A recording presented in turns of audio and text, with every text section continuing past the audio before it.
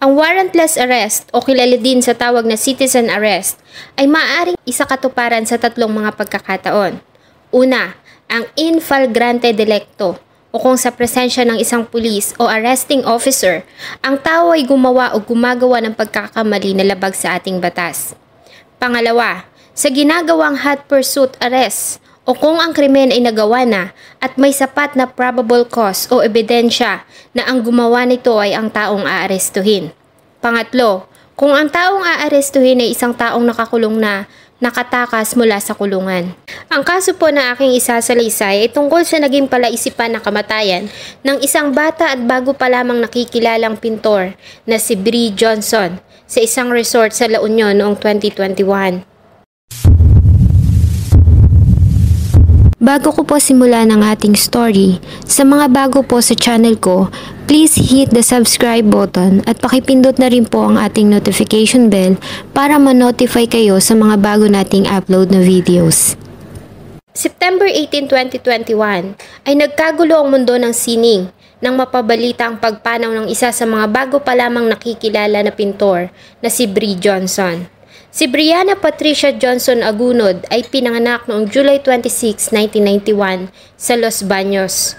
Ngunit lumaki ito sa Davao kung saan ay nakatapos ito ng degree sa Industrial Engineering sa Ateneo de Davao University noong 2012. Subalit mas gusto ni Bree ang pagpipinta at pagkanta at para sa kanyang pangarap ay nag-enroll siya sa University of the Philippines at kumuha ng Fine Arts. Dito ay mas na-develop ang kanyang talento at teknik sa pagguhit, sa paggabay ni Jason Mintonola at sa pagbabasa ng mga art materials at libro. Sa batang edad ay nakilala si Bree sa mundo ng sining. Ang kanyang mga likha ay nag-focus sa imahe ng flora and fauna o mga halaman at hayop. Napabilang ang kanyang mga likha sa marami na ding exhibit at fair sa iba't ibang bahagi ng ating bansa. Nagkaroon din siya ng solo show sa Art Project Art Studio sa Kuala Lumpur, Malaysia at Yavuz Gallery sa Singapore. Si Bree ay huling nakitang buhay nang bumalik ito sa inuukpang kwarto sa Flotsam Jetsam Resort sa La Union noong alas 3 ng madaling araw ng September 18, 2021. Makalipas lamang ang 39 minutes ay lumabas ang kasama nito na si Julian Umpin at humingi ng tulong sa mga staff ng hotel. Si Bree ay naidala pa sa pinakamalapit na hospital, ngunit dineklara siya ng mga emergency doctors doon na wala ng buhay upon arrival. Agad namang rumisponde ang La Union Police sa natanggap na report tungkol sa pagkamatay ng artist. Sa kanilang ginawang investigasyon ay napag-alaman nila na kasama ni Bree ang 29 years old na kaibigan na si Julian Umpin, ang anak ng mayaman, sikat at kilalang negosyante na may-ari ng Alpha Land na si Roberto Umpin. Ito din ay dating trade secretary. Ayon sa kanilang naging panayam dito, ay dumating sila sa hotel ng 8:30 ng gabi. Bandang alas 10 ng gabi ay sinundo sila ng mga kaibigan at madaling araw na nang sila ay makabalik. Iniwan niya si Bree ng ilang minuto, ngunit nang bumalik siya sa silid ay nakita niya si Bree na wala ng malay sa loob ng banyo. Kaya naman ay binasag nito ang maliit na bintana nito para mailabas ang dalaga. Na-recover nila mula sa silid ang antidepressant na gamot ni Bree at isang PWD card na may nakalagay na ito ay nakakaranas ng psychosocial disability. Ito ay tumutukoy sa maraming aspeto tulad ng sakit na epilepsy. Nakakuha din sila ng 12.6 grams ng hinihinalang pinagbabawal na gamot na siyang naging dahilan sa pagkakaaresto kay Julian Umpin. Si Julian at Bree ay isinailalim sa drug test kung saan ay parehong nagpositibo ang dalawa. September 19 kinabukasan ay dumating ang pamilya ni Bree sa San Juan, La Union. Ngunit ayon sa kanila ay nagkaroon pa sila ng problema sa paghahanap ng lawyer na magre-representa sa kanila. Ang ina ni Bree na si Sally Johnson ay nasa Canada. Kaya naman agad itong lumipad pa uwi ng Pilipinas nang malaman ang nangyari sa anak. Subalit na hold pa ito sa Pasay para sa quarantine bilang pagtugon sa COVID-19 protocol. Ayon sa report, ang katawan ng isang biktima ay dapat na sumailalim sa autopsy 5 oras matapos ang embalming procedure. Sa kaso ni Bree, Dapat sana isa sa ilalim ito sa autopsy noong September 19. Ngunit hindi umano available ang doktor na magsasagawa ng procedure ayon sa pamilya ni Bree, kaya naman na-delay ito. September 20 ay dinala ang katawan ni Bree sa Ilocos Training and Regional Medical Center habang hinihintay nila ang desisyon ng pamilya para sa gagawing autopsy dahil sa nais umano ng pamilya na ang tanggapan ng National Bureau of Investigation ang magsagawa ng procedure. Subalit sa isang panayam ay itinanggi ito ng ina ni Bree na si Bree Jonson. Ayon sa kanya, ay wala umano siyang natanggap na report mula sa mga pulis habang siya ay naka-quarantine sa isang hotel sa Pasay City.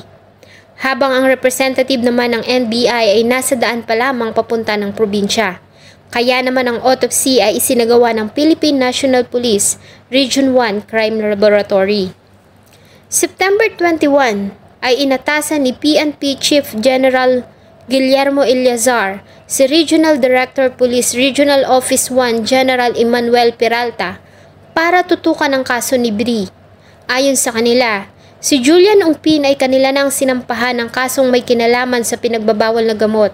Matapos na magpositibo ito sa ginawang test at sa pagkakadiskubre ng mga pulis ng 12.6 grams na illegal na gamot sa kwarto nito sa resort sa La Union.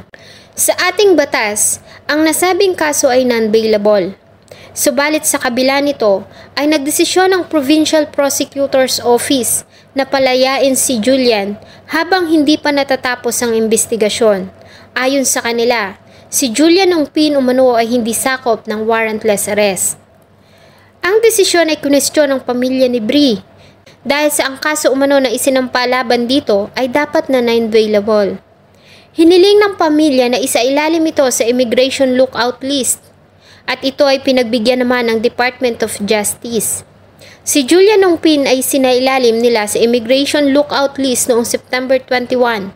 Subalit ayon kay Secretary Minard Guevara, ang Immigration Lookout Bulletin Order ay hindi magagawang pigilan si Ungpin na lumipad palabas ng bansa dahil sa hukuman lamang umano ang maaaring maglabas ng utos sa Whole Departure Order. Subalit, sa pamamagitan nito ay maaaring matrace kung saan tutungo ang isang tao na nasa lookout bulletin. September 22, ayon sa resulta ng isinagawang autopsy ng PNP, si Bree ay namatay sanhi ng asphyxia o pagkawala ng oxygen. Nakitaan din nila ito ng ligature mark sa kanyang liig. Wala din silang nakitang sinyalis ng struggle sa katawan ng biktima. Nagsagawa din ng PNP ng reenactment sa nangyari. Ayon sa statement ni Julian Ungpin, ayon sa kanya ay nakita niya si Bree na walang malay sa loob ng banyo. Kaya naman ay kumuha siya ng hagdan na inilagay niya sa bintana na katapat ng banyo ng silid. Umakyat siya dito at inalis ang 3 layer ng jalousie ng bintana para makapasok sa loob. Dito niya na umano nakuha ang sugat sa kanyang braso. Ayon sa kanya, ay inilabas niya si Bree mula sa banyo at inilagay sa kama bago siya bumaba para humingi ng tulong. Pinaliwanag din ni PNP Chief Guillermo Eleazar ang naging delay sa sinagawang autopsy ng katawan. Ayon sa kanila, ay una umanong naging pahayag ng pamilya ni Bree na NBI ang magsasagawa ng autopsy bago ito mag-agree na PNP ang magsasagawa ng proseso. Kinabukasan September 23 ay inilabas ng PNP sa publiko ang kuha ng CCTV kung saan ay makikita si Julian Ungpin na lumabas ng silid ng bandang alas 2:56 ng madaling araw. Umupo ito sa hagdan habang iniinom ang laman ng hawak nitong bote ng red wine. Maya-maya pa ay makikita na lumabas si Bree. Nakipag-usap ito kay Julian. Ayon sa mga pulis ay tila may pinagtatalunan ng dalawa base sa kanilang mga kilos. Subalit ayon kay Julian, hindi umano sila nagtatalo ni Bree. Inagaw lamang umano niya dito ang bote ng alak dahil sa nais umano nito itong tunggain. Samantala, ay nagkaroon pa ng usapin sa ginawang pangalawang autopsy ng NBI sa katawan ni Bree dahil sa nawawala umano ang mga lamang loob nito. Kaya naman agad na nagpasa ng request ang pamilya ni Bree para sa turnover ng mga lamang loob. Subalit 5 araw na ang nakakalipas ay wala silang natanggap na feedback mula sa PNP. October 1, 2023 ay nakatanggap ng email ang pamilya mula kay Police Brigadier General Pascual Muñoz Jr., ang PNP Crime Laboratory Chief, At ayon dito, ay hindi nila mapagbibigyan ng request ng pamilya para sa pag-turnover ng mga organs, maliban na lamang kung ipag-uutos ng hukuman. Ang nasabing report ay talaga namang ikinagalit ng noon ay nagdadalamhati pa rin na si Dr. Jonson. Kaya naman ay personal nitong kinumpronta si PNP Chief General Guillermo Eleazar at sa utos nito ay na-turn over ang organ sa NBI kahit na walang inilalabas na utos ang hukuman. October 18, 2021 ay formal nang sinampahan ng kasong paglabag ng Republic Act 9165 si Julian Ongpin dahil sa pagpositibo nito sa illegal na gamot at sa pagkakakuha ng 12.6 grams na kargamento sa kwarto na inuukupan nito kasama si Bree. Ang kaso ay iniraffle at ito ay napasa kamay ni Judge Romeo Agasita Jr. ng La Union Regional Trial Court Branch 27. Subalit ang nasabing kaso ay binasura ng hukuman dahil sa hindi umano sinunod ng kapulisan ang tamang procedure sa paglalagay ng marka sa ebidensya sa kasong may kinalaman sa pinagbabawal na gamot. Ayon kay Judge Romeo Agasita Jr., ay hindi umano minarkahan agad ng mga pulis ang plastic ng iligal na gamot na kanilang nakuha. Minarkahan lamang umano ng mga ito ang 2 pouches na kinalalagyan ng mga iligal na gamot at hindi ang mismong sachet na nakabalot dito. Kaya naman hindi umano alam kung paano ba na-handle ang mga walang markang iligal na gamot na kanilang nakumpiska. Ayon sa kanya, noong 2018 ay naglabas ng desisyon ng mataas na hukuman o Supreme Court na kapag hindi dumaan sa proper preservation ng mga ebidensya sa kasong may kinalaman sa pinagbabawal na gamot, ang kaso ay madidismiss. Ito umano ay para maiwasan ang mga sitwasyon kung saan ay nagpaplanta ang mga pulis ng ebidensya. Ayon din sa kanya, ay wala si Julian Ongpin na makuha ng mga pulis ang illegal na gamot.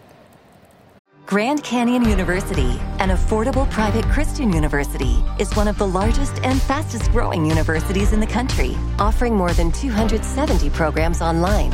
In addition to federal grants and aid, GCU's online students received nearly $130 million in institutional scholarships in 2022. Find your purpose at Grand Canyon University. Private, Christian, affordable. Visit gcu.edu/myoffer to see the scholarships you may qualify for.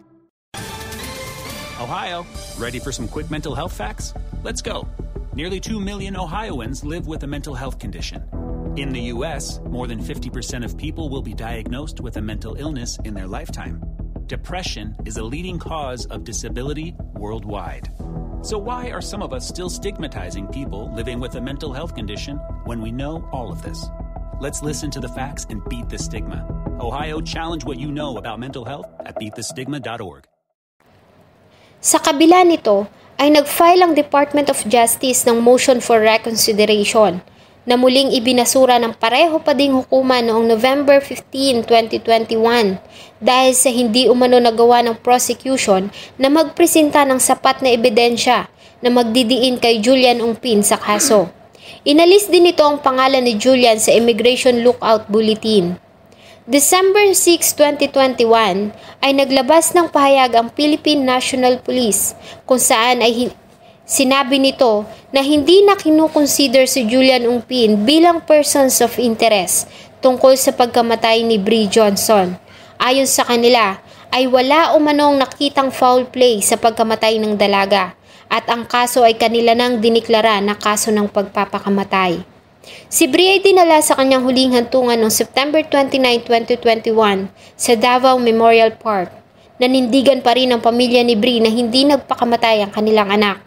Sana dumating ang araw na lumabas na ang katotohanan sa pagpanaw ng isang maganda at talentadong si Bree Jonson. Sana po ay nagustuhan niyo ang kwento na akin pong ibinahagi. Marami pong salamat sa patuloy na pagtangkilik ng akin pong mga videos.